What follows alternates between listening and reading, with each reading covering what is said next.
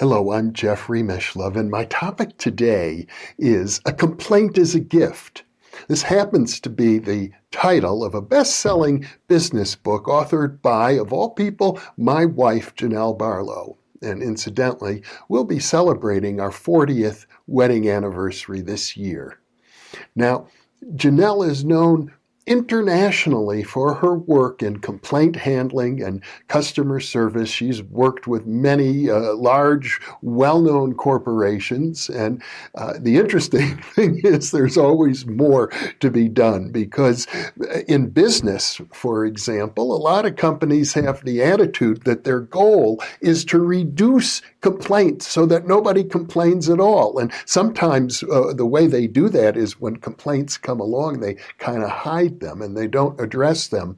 But complaints in the world of business are one of the most valuable pieces of information that any business can have, because how else are they going to know how they're impacting the marketplace, what their customers think about them?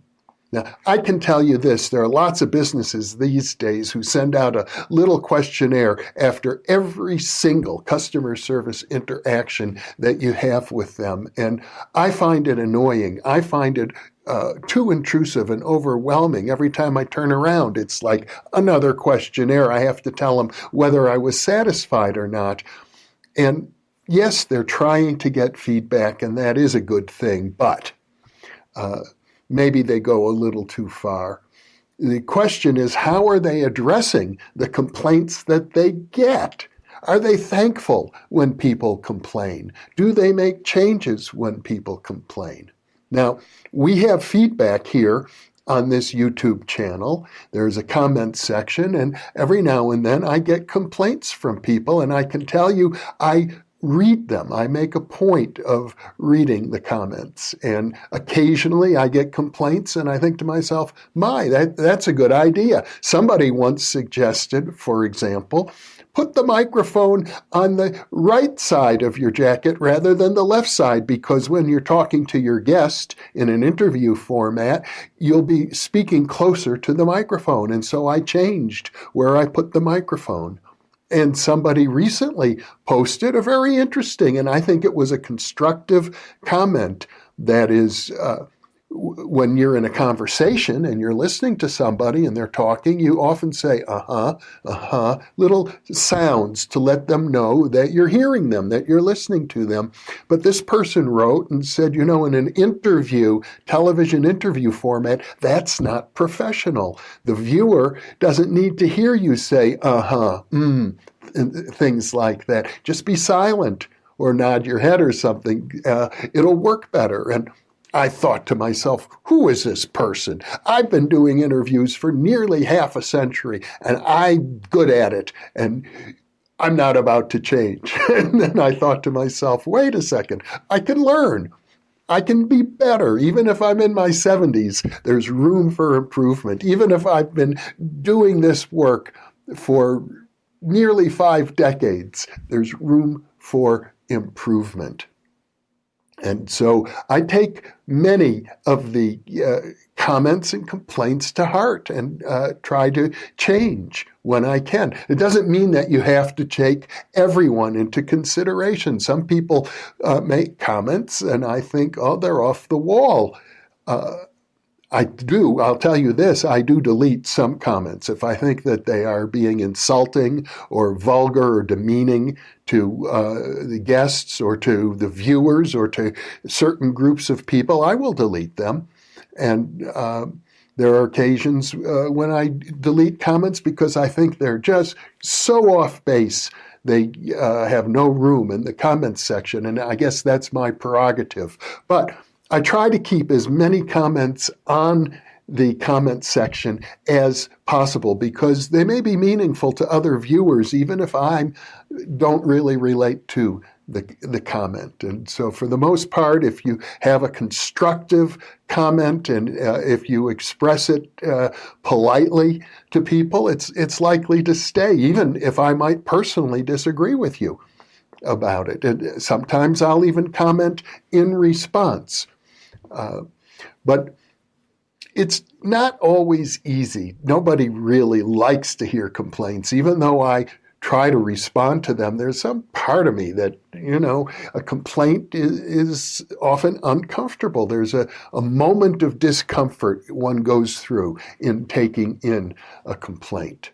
Now, my wife, Janelle, points out that complaints are just as important in personal relationships as they are in business. And they're not always easy to take in a personal relationship. There are times when I might have a complaint for Janelle. And oftentimes, you know what happens when somebody complains to you? You throw it right back at them. And they say, you do this. You leave your underwear on the floor. So instead of saying, thank you, I'll try to do better, because you've given me a gift with your complaint, I might say, well, so do you. Look at that pile over there. You're no better than I am. That is not how to treat a gift, but it's only human. And there are times when I might want to criticize Janelle and she doesn't want to hear it, and I'll go, a complaint is a gift, remember? So we try to have fun with it. But it's a very serious business, really, if you can deal with complaints in your life, if you can endeavor to see that when people are complaining to you, and sometimes they're doing it in a nasty way. Not everybody knows how to give honest, helpful, constructive criticism that makes you feel good about receiving it, but still maybe you could learn from it. So look at your life, and as I try to look at my life, and ask yourself, are you receiving complaints that you're not paying attention to? One of the things that Janelle teaches people in the world of business when they receive a complaint is to say, first of all, before anything else, thank you. Thank you for letting me know. If you didn't tell me this, I might not have known. So I really appreciate that you're taking the time and trouble to let me know. Because in truth, in business, I think it's like 7/8 of the people who feel dissatisfied will not complain. Most people don't. They don't want to bother, or they think that they'll be treated rudely if they complain, or even worse than being treated rudely, maybe the business will retaliate in some way. Like if you're at a restaurant and you don't like the food that's being served to you, if you complain about it, maybe they'll take it back into the kitchen and spit on it and then bring it back to you. People are literally concerned about that. So when somebody does take the initiative and complain, they're being brave in a certain way. They're risking that you might retaliate against them in some way. So it's good to thank people first and foremost when they complain. It's also good to see what can you do about it. Can you correct it? Now, I know when people leave complaints on the comments section of a videotape, they're not expecting an immediate response. In fact, maybe no response at all. But I am letting you know that I do read the complaints, and I am letting you know that any constructive complaint that I receive, I will endeavor to take to heart. And what I'm suggesting is that you, in your business life and in your personal life, do as much. I can tell you this, that businesses that work with Janelle's philosophy of a complaint is a gift often rise to the very top of their industry. It's one of the most successful strategies that a business can incorporate. And I think the same is true in your personal life. If you're able to hear what other people are trying to tell you, if you're able to respond to their feedback in a positive manner and endeavor to make changes when and where you can. You don't have to. You might just as well tell a person, thank you, I appreciate your feedback, but I really don't want to make that change, and I have my reasons. And you can explain it to them. And even in business, that's true. A business is not required to make changes every time a customer complains. They may have valid reasons for not wishing to do so, and fine.